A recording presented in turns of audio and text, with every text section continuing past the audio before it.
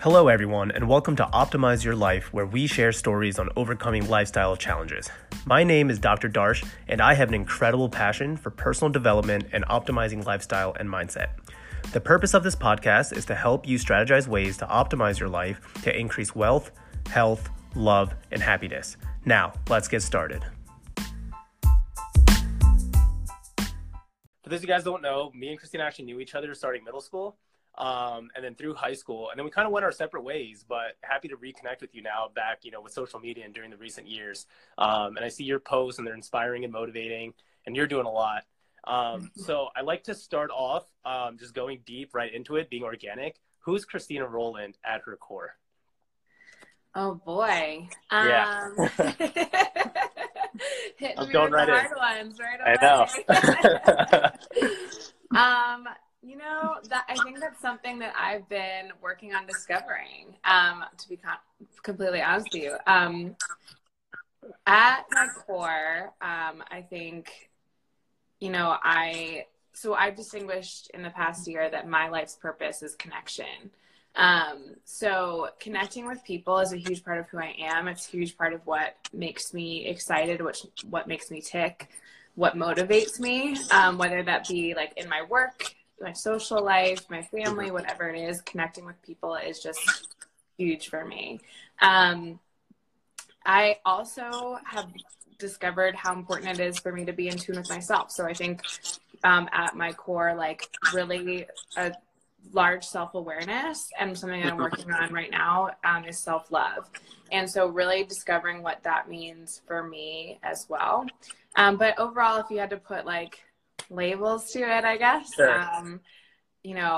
I'm a coach, I think, even at my core, not just my title, but like that is who I am and who I believe myself to be and my purpose. I am a friend, very, very loyal when it comes to my friends and family. I will kill for them. Absolutely. Yeah.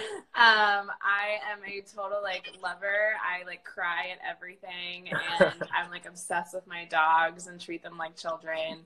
And I think I'm pretty strong in my opinions, and I stand up for what I believe in, and not afraid to speak out. So yeah. Yeah, awesome. And then your dogs are getting famous, I see, on Barstool. So, oh my gosh, yeah, it's been so crazy, so crazy. That's such a funny picture, though. It's like just there frowning. That's awesome. Cool. Yeah. So you're a variety of things. You would describe yourself in a variety of ways. So, kind of backing it up, looking from your childhood to where you are now, can you just describe that journey to everyone listening? Oh yeah, wow. Been a long journey. And take your time. I know if it's a long journey, go as much as you need into it. So, and we'll So first of all, I'm half Chinese, as you know, which is a big part of who I am and my culture and my values. I've realized more in my adult life how much that has contributed to who I am and what I believe in. So being half Chinese, half white, growing up in a predominantly white town, definitely benefiting from white privilege because I'm white presenting, and never really experiencing my mom or that side of my family experiencing any racism or anything like that. It was very easy to ignore. But I also grew up in a divorced family. My parents separated when I was about 8 years old. My dad was not really around even when my parents were together. So being raised primarily by my mom and my grandma was definitely a big influence on my life and who I am as well. And with that, what I'm unpacking now too, relates back to now, is a lot of my self-love journey relates to not having my dad around all the time, and not getting that love and acknowledgement from him that I would have liked as a child, really impacts what I'm unpacking today. So when I was 8, I moved to where you live and joined your school. And, I had a pretty good middle school, high school experience. I was a pretty chubby kid up until I was about 12 or 13, I purposely lost like about 30 pounds, and it was like a pretty big transformation. But since then, I have struggled with body image, just like many women have, and also like understanding how to like have a normal relationship with food and with working out and my body. It feels like for many years I was either losing weight or gaining weight. It was never just like I could just normally eat and normally like think about it in a normal way. So that definitely impacted my journey as well.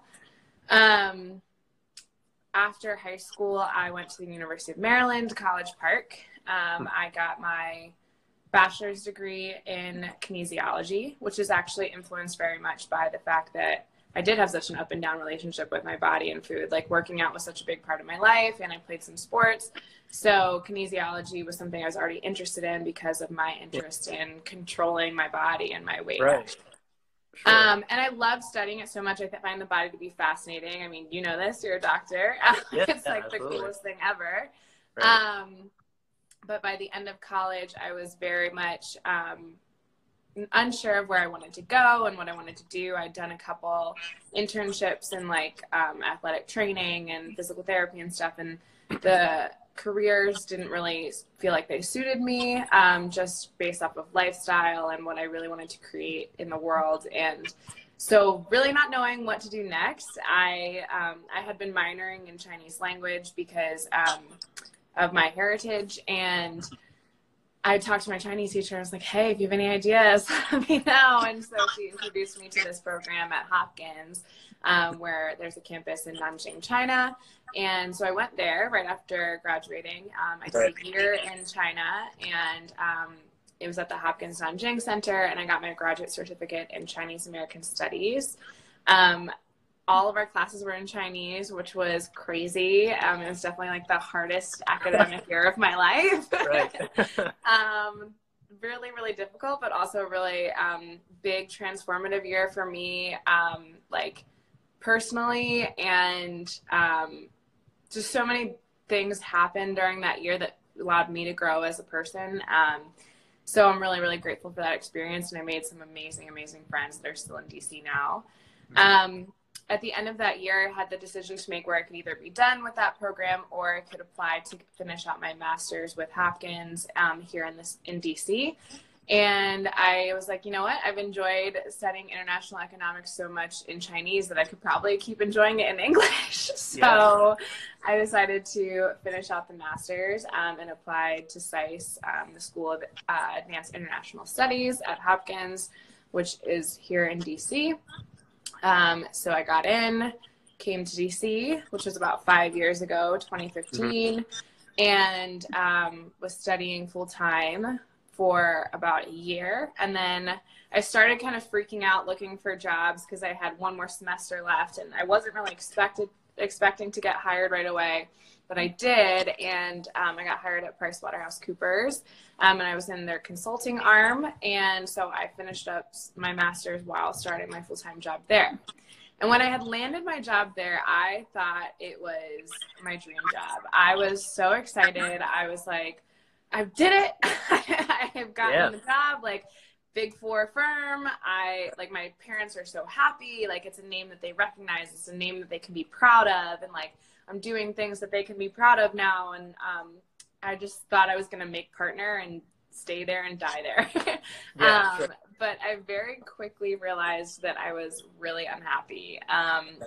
It was a lot of different factors, but I think mainly I felt really disconnected with the motivations of the business. I was also in government consulting, and so I saw a lot of waste happening where like we would have these government contracts for millions of dollars, and I didn't believe that the work we were doing was that valuable or that difficult, or like I saw a lot of time wasted, a lot of money wasted. I just felt like what I was doing wasn't really serving people in a positive way. It felt like I was serving my bosses and my clients in like the short term, but not really making any lasting impacts on people or the world. Okay. And then also just like personally and logistically, like I hated being chained to a desk for like hours on end like that. Yeah. Like I hated that I was eating out of Tupperware every single meal and that I couldn't come home and walk my dog. And like, yeah, it just wasn't fun. It wasn't like fulfilling in any way. So I'd been unhappy for a while, but I stayed there for a couple of years. And then unfortunately my mom passed away in 2017. And I, like many people do when they lose someone close to them, started to reevaluate things and just realize, you know, I've been so unhappy for so long. Like, why would I continue to stay in a place where I'm so unhappy, and what can I do to change that? So I left the company with no real plan. Okay. I had been teaching group fitness at Equinox starting a few months prior to that, and that was just for fun. It was going to be a side thing, and so I just started doing that full time because I really didn't have another plan, didn't really know where I wanted to go with things, but I just knew that I needed out. I had kind of hit my breaking points about 6 months after my mom died, and I just knew that I needed to go.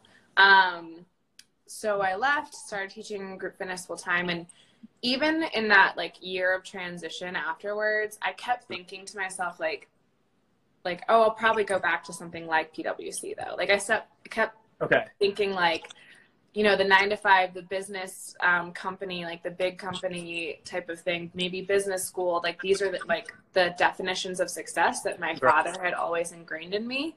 That like you work for a big company, you're in business, you are with the movers and shakers kind of thing. And so that's what I'd always been told. And I really hung on to the idea of like, oh, I'll eventually go back to that. And like, how can I get myself back to that? And started applying to business school and all these things. So I even worked for the year, like studying for the GMAT and taking the GMAT and applying to business school that rest of that year. And I applied and I didn't get into any business school. Okay. Which was like very shocking for me, which sounds like I'm talking myself up, but you know, having a master's from Hopkins, like, and working at PwC, I was pretty shocked that I didn't get into anywhere. And I have a pretty like big personal story. We'll get into my hair later, but absolutely. Yeah. So from there, I was like, okay, wow, now I really have no idea what's next. I have no plan B from here. And luckily I had just around that same time, I had started posting on Instagram more, just like sharing more about my life and just like putting things out there after my mom died. And, I had a friend of a friend who I met randomly and who followed me on Instagram kind of reach out, and we got coffee one day, and he was like, have you ever considered being a life coach? And I was like, you know what? Actually, kind of like, it's like crossed my mind here or there, but like not super seriously, but like I definitely have always like tried to help people or give people advice and stuff like that. And so he introduced me to the program that he did, which is accomplishment coaching, which is now the program that I am about to finish. And so it is it's a coaching training program. And it's a year long, and we started in August, so I'm almost done. And you basically go through a lot of the work yourself while also being trained to become a life coach, and you start coaching people pretty much right away. And so I've been doing that for the past year, and it has been incredibly transformative, personally and professionally. It's allowed me to let go of my hang up on that idea of success and recreating my own definition of success, which for me looks like creating my own schedule, like having the flexibility to do things like this, having the flexibility to walk my dogs in the middle of the day, like taking clients because I want to work with them, not because I need them, and that kind of thing. But then also personally working through my breakthroughs and like self-love and my perfectionist context and all these things. So it's been really, really huge.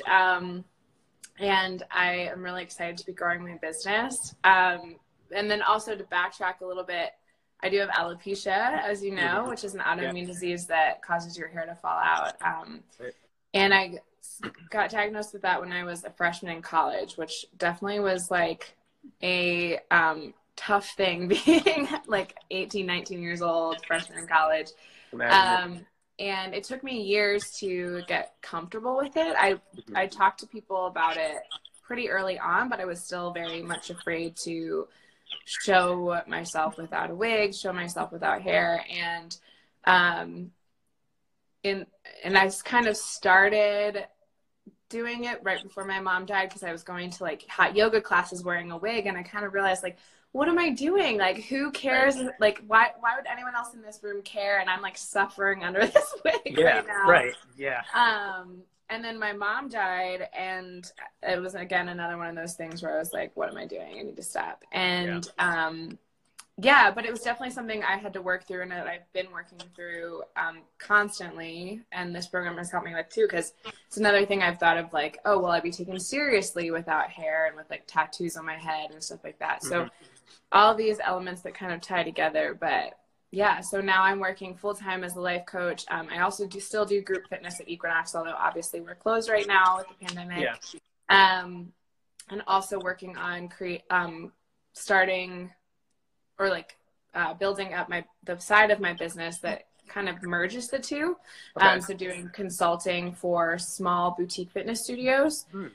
So using my experience at places like Equinox and Core Power to help local studios basically compete, and to revamp their classes, their programming, their offerings, their schedule, even their marketing, their business model, everything. Because I've helped a couple local studios here build up. And then also using coaching as a part of that, because I don't believe that you can actually create lasting change unless you like address the root of why you haven't been able to change. So part of my requirement in my consulting business is that at least one major leader in the business does coaching with me one-on-one. So yeah. Yes. Wow. So your journey, I mean, for those listening, I mean, you guys already tell there's like a lot of ups, a lot of downs, you know, even traveling across the world, trying to figure yourself out, coming back, still trying to figure yourself out. And I think a lot of us go through this. It's just the fact that we aren't self-aware, right? Like, it's the fact that we just live with it, right? But we're not really trying to address these complications or issues that we may have. So for you, fitness and life coaching, I kind of want to address the fitness thing first. So you talked about going through, struggling with weight, struggling with food.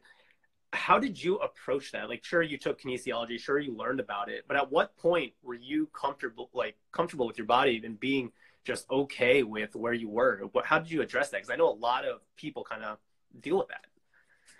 Yeah, honestly, I would say it's still an ongoing journey. I don't think you ever get to one point where you're like completely okay necessarily. But something that I like to talk about is body confidence rather than body positivity. So body positivity kind of implies that if you don't feel good about yourself, then you're wrong, right? There's like this negative implication of like, if you're not embracing your body, then that's bad. And so I like the term body confidence, which I first heard from an influencer named Shanae Alexander. She's really great, but it really allows you to have both sides. Like, you can have those days where you don't necessarily feel your best. You can recognize that, like, hey, maybe I do want to work on my body. Maybe there are certain things I'd like to change, whether it be physically, like, or aesthetically, or like physical strength, or whatever it is. You can still say, like, there are little things here that I might want to change, but I'm still confident in my body. I still feel good to like walk out into the world and own who I am, but it doesn't make me wrong for wanting to change something, or for even just having a bad day or having like a negative thought. Like, that doesn't have to be the end of the world. Like you said, it's more about self-awareness and like recognizing when you're having that. Like, there used to be moments in college and stuff like that where I would kind of spiral and not really realize I was spiraling, right? And I would think it was okay to like go to the gym for hours on end, or like to binge and then not eat for a couple days or something, like, and I would tell myself that that was okay because of the goal that I had. And so the biggest thing is creating that awareness of like, when I'm starting to get into that mode of like, oh, I'm overly watching when I'm eating, or I'm overly working out in the gym, or I'm starting to think about calories or over nutrition and that kind of thing. Just creating that awareness around your thought patterns more than anything else, in order to kind of redirect them as soon as possible, I think is the biggest thing, because you're not going to have all positive thoughts all the time. The biggest thing is knowing how to deal with those negative thoughts. Yeah, absolutely. And so like, what would you tell someone who's really trying to start on the fitness journey? What kind of advice would you give someone? Um, I think first of all, like have fun with it. There are so many things out there right now that you can try. Like, I feel like there's a new fitness concept every single Yeah, day. right. And then along with that, I would say like don't get bogged down in one thing. Like try everything, and also don't like put all your eggs in one expert basket. Like Okay. everyone is going to like say they're an expert on Sure. fitness. Like it's very Yeah. easy to say that you are. But there are so many different opinions and like schools of thought and things like that. And if you're not like really trying to be like a bodybuilder or something, like you Yeah. really just have fun with it. Like try a bunch of different things, find what works for you, and then after a few months change it, because like you need to try different things, you need to Yeah. surprise your body, that kind of thing. But you're not going to continue doing it in the long term if you don't actually enjoy it. So Yeah. that is like the number one thing. And just like do a little bit every single day. Like if like 10 minutes a day is all you can do, like that's fine. That's better than like 1 hour once a week. So just like going for a walk or like dance or like whatever it is. And for women, I like highly recommend strength training. Like for me, like I never saw as big of changes in my body until I started strength training. Hmm. And I also just feel badass. Like I love Right. going to the gym and lifting weights. Like one time I went to a workout class with a guy friend of mine who's like, I don't know, like 220 pounds, like 6'1", and we were Yeah. lifting the same amount of weight. And like that made me feel like unstoppable. And so like Yeah. women definitely go Absolutely. do it. Like it's really fun. So yeah. 100% agree. I mean, that's one thing I tell women all the time is you gotta start incorporating that strength training, and Yeah. it just strength is such a huge component, and especially for me going to like physical medicine rehab, like the number one thing that you lose as you get older is your strength. So if you want to stay, in the anti-aging realm and living your best life, then you really got to incorporate that strength. And completely agree with you when you say you got to do it for the long term, and that's something that I'm constantly having to remind myself is that, I don't have to work out an hour every day. It's okay to take those 5-minute walks, and then sure, I can get those workouts in tomorrow or the next day, but I'm playing the long game, right? I'm playing the be happy and live long and, just have a fun time with it. So completely agree with that. Okay. So then the other aspect to you is this coaching, and you say you're inherently a coach. And you can obviously tell that by anyone who's listening. Go to Christina's Instagram and you'll see these posts and you'll get inspired and motivated. So tell me about this life coach. I know there's different philosophies. What is the philosophy that you're kind of learning in this program? I think like probably the overarching idea or theme is that the way that you do one thing is the way that you do everything. Mm. And understanding the root of that is kind of the key to everything. So again, back to self-awareness, like that is the number one thing. Like, you will never make progress unless you're able to address the problem. But I don't even like to call it a problem, right? Because nothing about us is a problem. Like we try in coaching not to relate to anyone as having like a problem or needing fixing. Like you are perfect in the way that you are. It's just that we can figure out better ways to do things, right? We can figure out easier ways to make things easier for ourselves and to create awareness around our patterns so that we can therefore change them. Like for example, I have a context about perfectionism. I've my whole life believed that unless I did something perfectly, I shouldn't be doing it. And that if I don't do something perfectly, then I won't be loved and no one will think highly of me. No one will like me. And it actually ends up preventing me from doing things. It actually stops me from even trying because I'm like, oh, well, that's like, I can't do that perfectly. Right. So it actually makes me procrastinate for one thing. And it also prevents me from even practicing. Like I relate to like practicing or even studying as being difficult, like because I want to just get to the point where I'm perfect at it. Right. And so I started to realize how many areas of my life this was showing up in. It was like relearning how to play the piano even was like as just a hobby. It wasn't even like I was trying to like be a concert pianist. Like as a hobby, I was like, oh, like, let me try this. And then I would stop after 5 minutes because I wasn't perfect at it. Yeah. And then, I like, see. Okay. yeah. Yeah. And then like going out and getting clients, like I was so resistant to getting clients in the beginning because I was like, I'm not the perfect coach yet. Like, I don't know everything there is to know yet. So Yeah. who could benefit from me? Who could want to hear things from me? And that's just not the case at all. So figuring out where these things show up and how to interrupt them and how to create practices that allow you to try something different. It's all about creating something different from what you would normally fall into, right? So even things like this for me is like a practice in my perfectionism, like doing something live and speaking like off the cuff without a script. This is practice for me. Like, this is something that like me a year ago would have been like sweating before this, like freaking out, like would have like notes written out and stuff like this. And before this I was like, it's fine. Like, we're just kind of have a conversation. Like, I know myself. Like, that's all I'm talking about, right? So just practicing trying different things that interrupt that cycle that you always fall into. Right. So do you like, so two things here in terms of this. One, like Tony Robbins always talks about how parental love plays such a huge role in terms of how we develop, or the lack of parental support in one way or the other. Like, is that something that you found in your life? Like, you kind of talked about your dad not being there and then you being a perfectionist. Like, how does that kind of relate to your journey? Yeah. Yeah, I think, I don't want to speak in generalizations because I'm not a therapist, and it's so I can't. But for me personally, yeah, it definitely has impacted me. I think, and also, like with love languages, I've noticed that that's the big thing too. Like, my number one love language is words of affirmation. So like people telling me how great I am, people telling me that I'm beautiful, that I'm smart, all these things, versus the other ones are acts of service, quality time, physical touch, and gifts. So my number one is words of affirmation. And if I had to guess, I feel like that's because I didn't really get that from my dad. He's way better with me than he is with my brothers. My brothers would tell you that they can count the number of times he said, I love you, or I'm proud of you, like on one hand.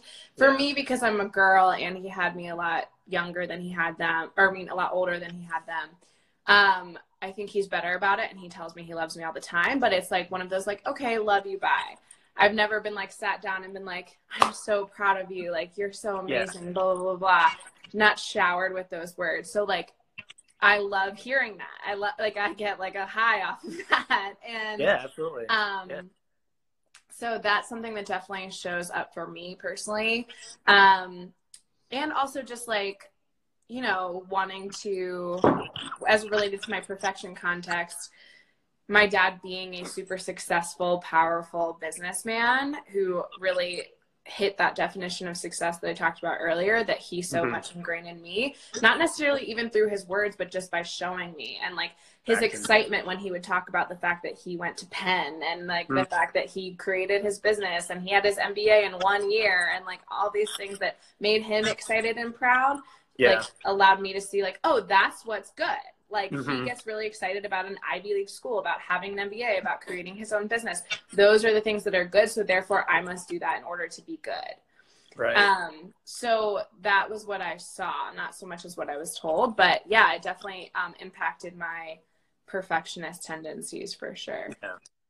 Cool. And then the second thing I was going to bring up is, do you think like even for me, I can kind of relate to that perfectionism. Like, even before I launched this podcast, you know, people have been telling me to do it for the past like 4 or 5 years now. And I was like, no, you know, I gotta get better. I gotta get better. At what point do we kind of say like, okay, we can pull the trigger? Like, is it just pulling the trigger right away and then enjoying the journey? Or do you think that you have to get to like some place of competence, some place of like comfortability before you can, you know, embark on that journey or whatever? Yeah. So that's an interesting question. I think it's a little bit of both. So what we always say is that you can't coach someone who doesn't want to be coached, right? So that relates to like, you can't just dive in if you're so unwilling to dive in because you're so uncomfortable. It's like there's such a huge stop where you can't even move forward, or like you can fathom like doing, for example, having this live podcast, that there needs to be some steps before that, right? Right. And so it's not necessarily like waiting to be comfortable though. It's creating actionable steps in order to get your comfort level closer and closer. So whether that be like taking a public speaking class, or practicing talking in front of a couple friends, or practicing writing speeches, or practicing coming up with topics on the fly. Like, there are things that you can do in order to get to that level without necessarily like diving into like a live thing or whatever it is that you're so afraid of. So it's definitely not one or the other. It's definitely a both and conversation around what can we create to get you a little bit closer. And then from there, once you, like you said, get that comfortable point, yeah, then dive in. And, you know, you're going to make mistakes, and like, that's that, but got to start somewhere. So Absolutely. Yeah. Mailman. Mailman. Always mailman. Oh my God. So, okay. So I have a lot of pre-med listeners listening to this. And so I think, guys, the biggest takeaway is when you're hearing this is, yes, the pre-med journey is scary, right? But like, so is any other field, but you're going to be making mistakes. And like, as me starting my intern year, I'm scared shitless, you know, like there's so many things that I'm going to see. I'm going to be overwhelmed. And like, so many people ask me imposter syndrome. Do you feel like you ever went through imposter syndrome? Especially alopecia and, you know. Oh yeah, all the time. Yeah. All the time. I still do all the time. Okay. I actually just had a conversation with my coach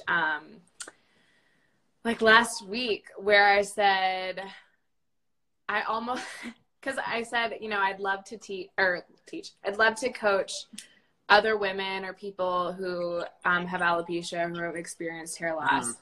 But then I said to her, I was like, you know what? I almost wish that I had gotten comfortable with my hair loss through coaching, so that I would know how to coach people with alopecia or hair loss. Like, as if like the fact that I did it on my own was somehow like invalidating the fact that I like could coach people with hair loss. Right. If that makes sense. But yeah, I go through it all the time. And even like with Instagram and like, just posting about hair loss, because like people will write comments to me and they're like, how are you so confident without it? How'd you get comfortable? Blah, blah, blah. I'm like, it literally took me years. Years. And so yeah, I think I struggle with that all the time. And it's, again, about changing the conversation and just being aware of that. And then like bringing your awareness to it, and then changing the dialogue to being like, okay, well, what have you accomplished? Like, what have you done in this area? Like, kind of show yourself that you're kind of full of shit. Absolutely. Yeah. Cool. So, okay. So like, even when you're walking on the street and let's say like a little girl looks at you and, you know, says, mommy, like she has no hair, like how does that make you feel? How do you approach that? You know? Yeah. You know, I used to get like upset about it for sure. But these days, I mean, once in a while, I think, you know, you still get kind of like a twang or whatever about it.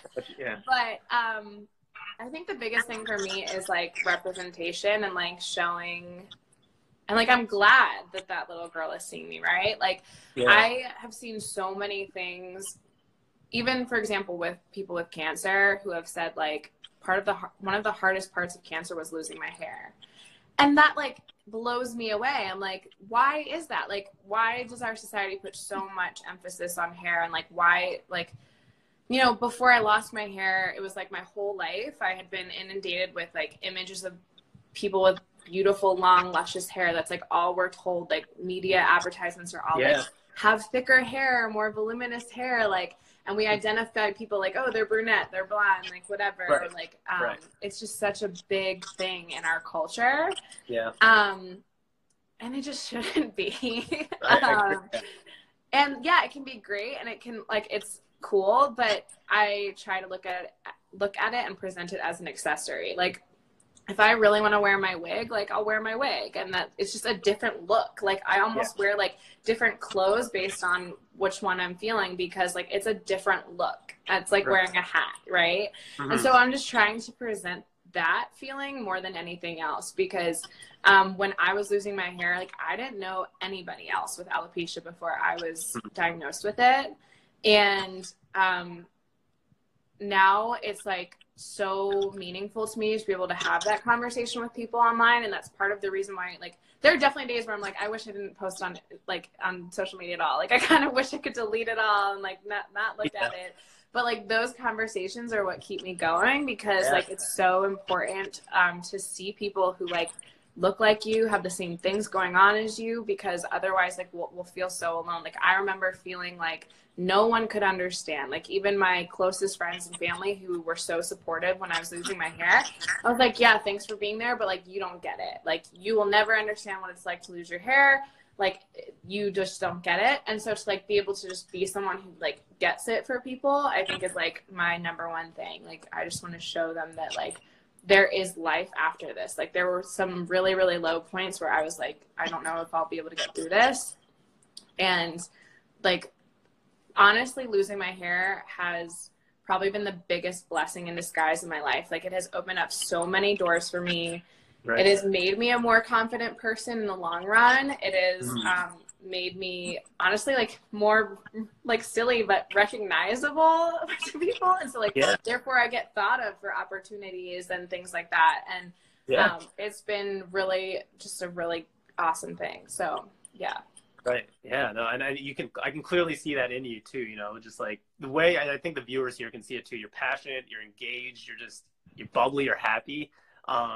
That's just awesome to see. So like you also talk about pushing past fear.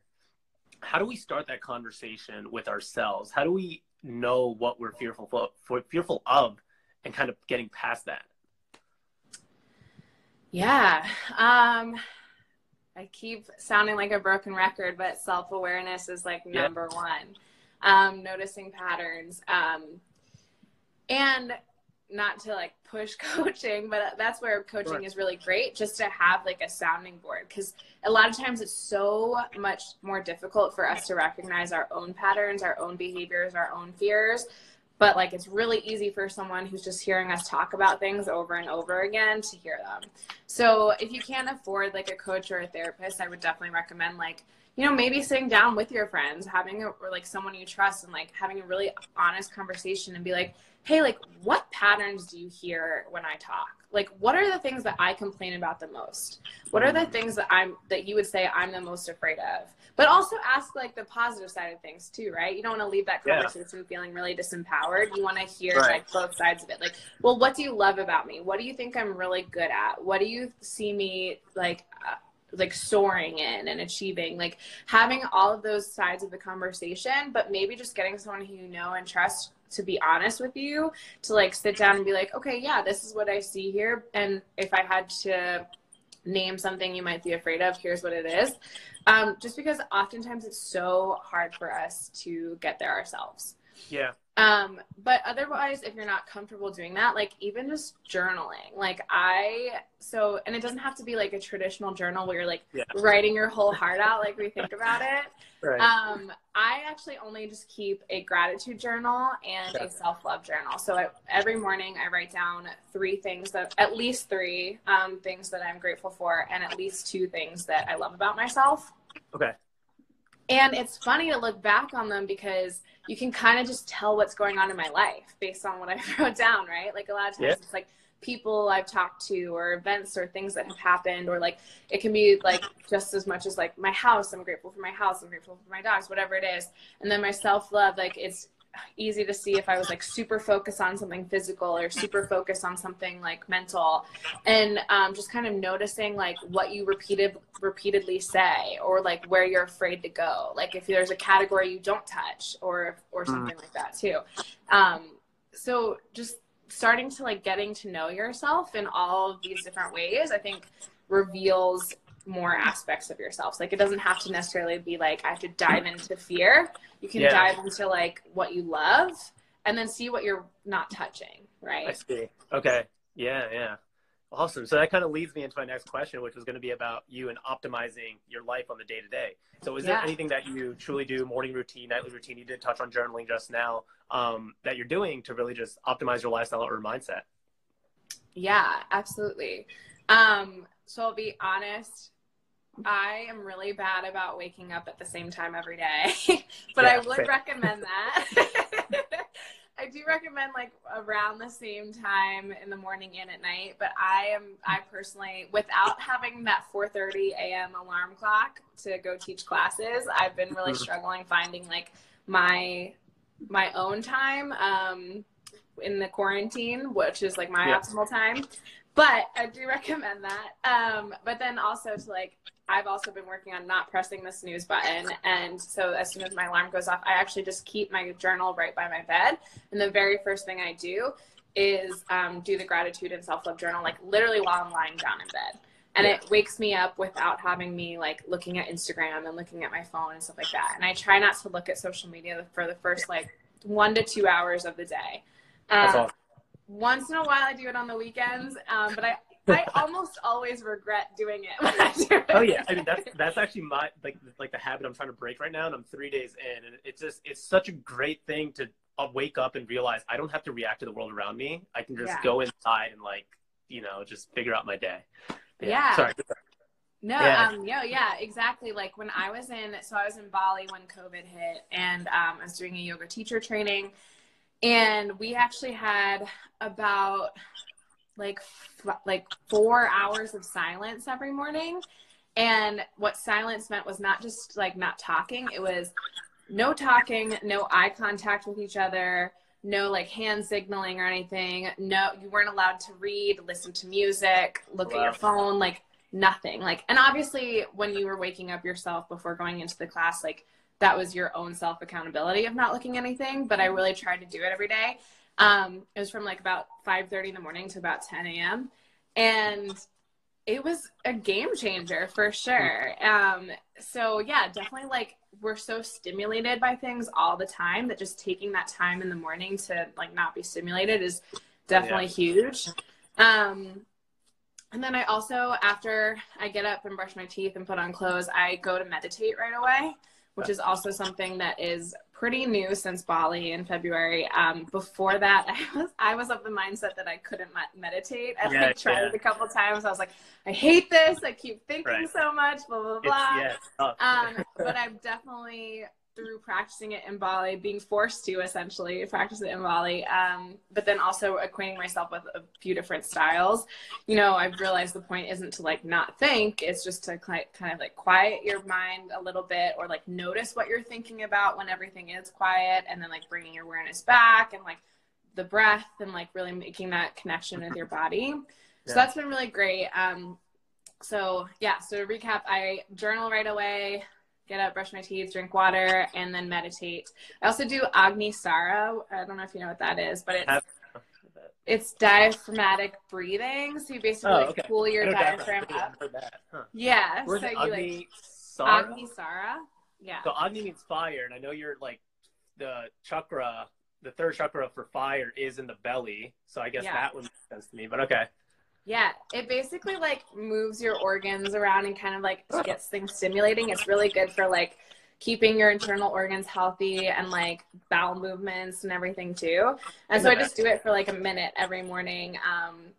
I find it's easiest on an empty stomach, but you can really do it whenever. But so yeah, look into that. And then I usually do like, I have a few spine PT exercises that I try to do first thing too, to like set my day up as well. So that's basically what I do. But I would say in general, like, obviously you don't need to follow my routine, but I think another thing that we talk about in coaching is like, you really can't do the work unless your well-being is in check. Like your well-being is number one. And we talk about healthy priorities. So like, putting yourself first, which most people don't do. And so our list of healthy priorities is self and then spouse. But that only counts if you're like engaged or married. It's not, or like if you live with someone that you're in a relationship with, not just like a boyfriend or anything. Self, spouse, work, then family and friends.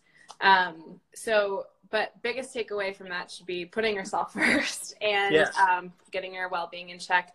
And something you can do that's really easy with that is like write down 10 things that you would love to have, or 10 things related to your well-being that would allow you to improve your life.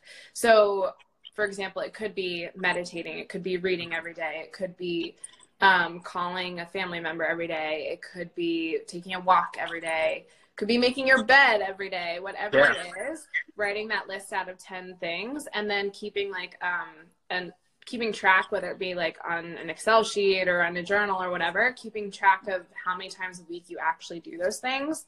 And then from there, trying to improve it. Like if you do it 3 times a week, maybe try to up it to 5 next week, and then try to go all the way up until you get to every single day, so with all 10. So I like that. I'm gonna actually have to do 10 because I feel like you're actually exercising your brain to really think of things that you normally, you know, are in your subconscious, but you really need to pull out and bring out. So yeah, cool I actually stuff. also use this app. If people like apps better, I use an app called Habit Minder that allows me to do that too, and it actually keeps stats for you too. So like once you're done, you just like check it off that you're done, and you can see how many you have left for that day. And then you can also look at your stats, like the past month, how many times have I done this? When did I fall off here? Like when did I do this every single day? Like what streaks am I on? So that works really well for me. Okay, Habit Finder. I'm gonna note that down. Awesome. Okay. Next question here is, where will Christina be in 5 to 10 years? What is next for you? Oh man. Let's see. So lately, I've just recently become comfortable saying this out loud, because at first I felt silly saying it, but I'm trying to own it. So I'm going to practice saying it here. I actually would love to be like a life coach to like the stars. Nice. I have never really wanted to be like so famous that I could like can't walk down the street, you know, like I want to be able to live my life. But I think like my ideal would to be like live in DC most of the time, but fly to LA like once a month or once every 5 weeks or something, meet with clients in person for like a week, and then come home. And I just think it would be really awesome to like make change like in people's lives, especially in that world, because I feel like there's a lot of like internal turmoil a lot of the time. Yeah. And so to be able to help out with that, plus I just think like lifestyle flexibility wise, it would allow me to like do a lot of things with my life that I'm excited about, like travel and still make time for family and friends. So yeah, that would be awesome. I guess, what am I, 28? So maybe, hopefully in 5 to 10 years, I'm married, maybe a kid or something like that. But I'm also not putting pressure on that. That's like, yeah, that'd be cool, but not my number one priority. Sure thing. Yeah. Hey, I mean, it's just crazy. I mean, for you going through your journey, and like I've gone through mine, it's just like I'm so accustomed at this point to just be like, whatever happens, happens. Like I'm just looking forward to like the next day and just like seeing what I learned from it and where it goes, you know, and what happens. You know, so. If the past couple of years have taught me anything, is that I really have no idea what's going to happen. Yeah. But as long as I like continue doing the things that I love every day, like it's just going to get better. So absolutely. Yeah. Cool. Last question here is, what is the one thing you want to leave behind to all the viewers and those listening? When you say create the life you always wanted, what is that one thing that you could give them to do that? Yeah. I would say that you already have the power to do it in you. It's like all about unleashing it and unlocking it. I think we so often look outside for fixes, whether that be like weight or health or mental health or whatever, or even just buying things in general to make us feel better. We always want a quick fix, and it is all about like the fact that it's already inside you. You already know the answers. Like I very rarely ever give my clients answers to anything. It's generally me asking them questions and them hearing themselves realize like, oh wow, I already knew that about myself, or oh wow, I already knew how to do this. I created that myself. And that's mainly what I want to do and strive to do, is like empower you to figure it out yourself. And people are always surprised by the fact that they already know it. So I guess don't be surprised. You know yourself, you know what you're capable of, and I would actually assert that you're capable of so much more than you even think. So it's just a matter of believing in that and empowering yourself to create what you want. So. Absolutely. 100% agree. Wow. Thank you so much, for coming on here, sharing your story. before we get to questions, where can people find you? Yeah, so I'm here on Instagram, Stina E. Rowland, and then also on TikTok, same username. People are loving the dog videos, so go there for dog videos, I guess, and some me dancing. And then you can always email me at christina@christinarowlandconsulting.com. My website is about to launch in a couple days, so that'll be linked in my bio. And yeah, awesome. You can always hit the email on Instagram. So cool. Okay, so I think we got a question here. So it says, have you already discussed how you approach self-love daily? Would love to hear some advice regarding that. So any quick thoughts you might have on just self-love daily and approaching it? Oh, yeah. So that is something, like I said, I'm working on. Definitely the self-love journal is helpful. I would also recommend, for example, like I said, one of my main love language is words of affirmation. So something that I'm working on also is asking for acknowledgement when I feel like I need it. So we relate to acknowledgement as like it's basically like complimenting someone in a really powerful, empowered way. And it's not necessarily about like looks or anything like that. It's not like a one-off. It's like a very much like connected form of complimenting someone.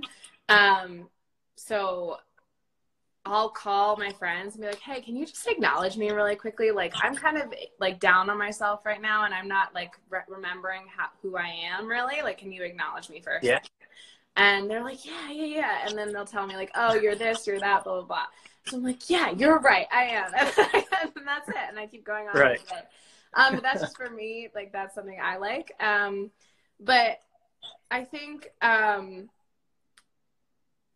again, like as when it relates to body positivity and body confidence as well, I think, again, getting to know your body is one thing. Like, there's an exercise that I've done where like you literally just stand in the mirror almost every day and just like take everything in, and you like say what you like about your body, and you like just notice things, and just like that awareness physically as well. And then also like working out and lifting weights, like with the goal of being strong versus losing weight or counting calories, has also been huge for me in self-love as well. Mm-hmm. Like focusing on strength over like any other number has really helped me as well. But yeah, I'm always looking for more self-love practices. So if anyone has recommendations, let me know. Yeah. Oh, sounds good. Okay. And then Stop Playing With My Mind says, I can tell you have an incredible personality. You are so brave and strong. Oh, thank you. So absolutely. I mean, you know, you're more than just a fitness coach and a life coach, right? Those are just labels. But as you've shown that as humans, we're all so much more than what we are with our potential, and it's kind of just unlocking that potential and figuring it out and enjoying the journey and doing more things with it. So cool. Okay. Any other questions in here? Let's see. Don't. Okay. Everyone's writing, thank you. So cool to hear your goals. Absolutely. Awesome. So that's it, Christina. I just want to say thank you so much coming on here, being vulnerable, sharing your story, and just telling us all that, hey, we all have the struggles and stuff that we go through. And it's just about enjoying the process, figuring it out, and just becoming better versions of ourselves every day. That's something I completely resonate with 100%. And, you know, I love seeing your posts. And for those of you guys that want to get inspired, motivated, everything that we just talked about, go and follow Christina on her Instagram. And yeah, and then if you guys want to re-listen to this, the podcast episode will be coming out shortly too. So awesome. Thank you so much, Darshan. And I am going to just acknowledge you really quickly in the spirit of life coaching. I just want to acknowledge you for your power and your presence. I think you're doing such amazing work having this podcast and all the content that you put out there. I appreciate your vulnerability as well. Are we okay? Just froze. Okay. I really appreciate. Oh, do you hear me? Yeah, I'm here. I don't know what it is. Ah, are you there? I can hear you. Yeah. Okay. It's not freezing on my end. You're good. It froze. So weird. No, of course, as soon as I'm acknowledging you, it froze. I'm typing on here. It's not. Okay, now I hear you. Can you hear me? Okay, it's not freezing on my end, so just go for it. Okay, cool. Awesome. Okay, so yeah, I want to acknowledge you for sharing all of your knowledge in such a open, vulnerable way. And I know how much work you put into it in your professional life, your personal life, and that you have all of these things that you talk about, which is really awesome to see. And so just want to acknowledge you for your brilliance and your power. So thank you so much. Thank you. I appreciate it. I'll definitely be asking you about life coaching soon, because it's definitely something I'm interested in after residency. So yeah, awesome. Yeah. All right. Can't wait to talk to you Enjoy, soon. Christina. Yeah. Yep. We'll talk soon. Yep. All Thanks. right. Bye. Bye.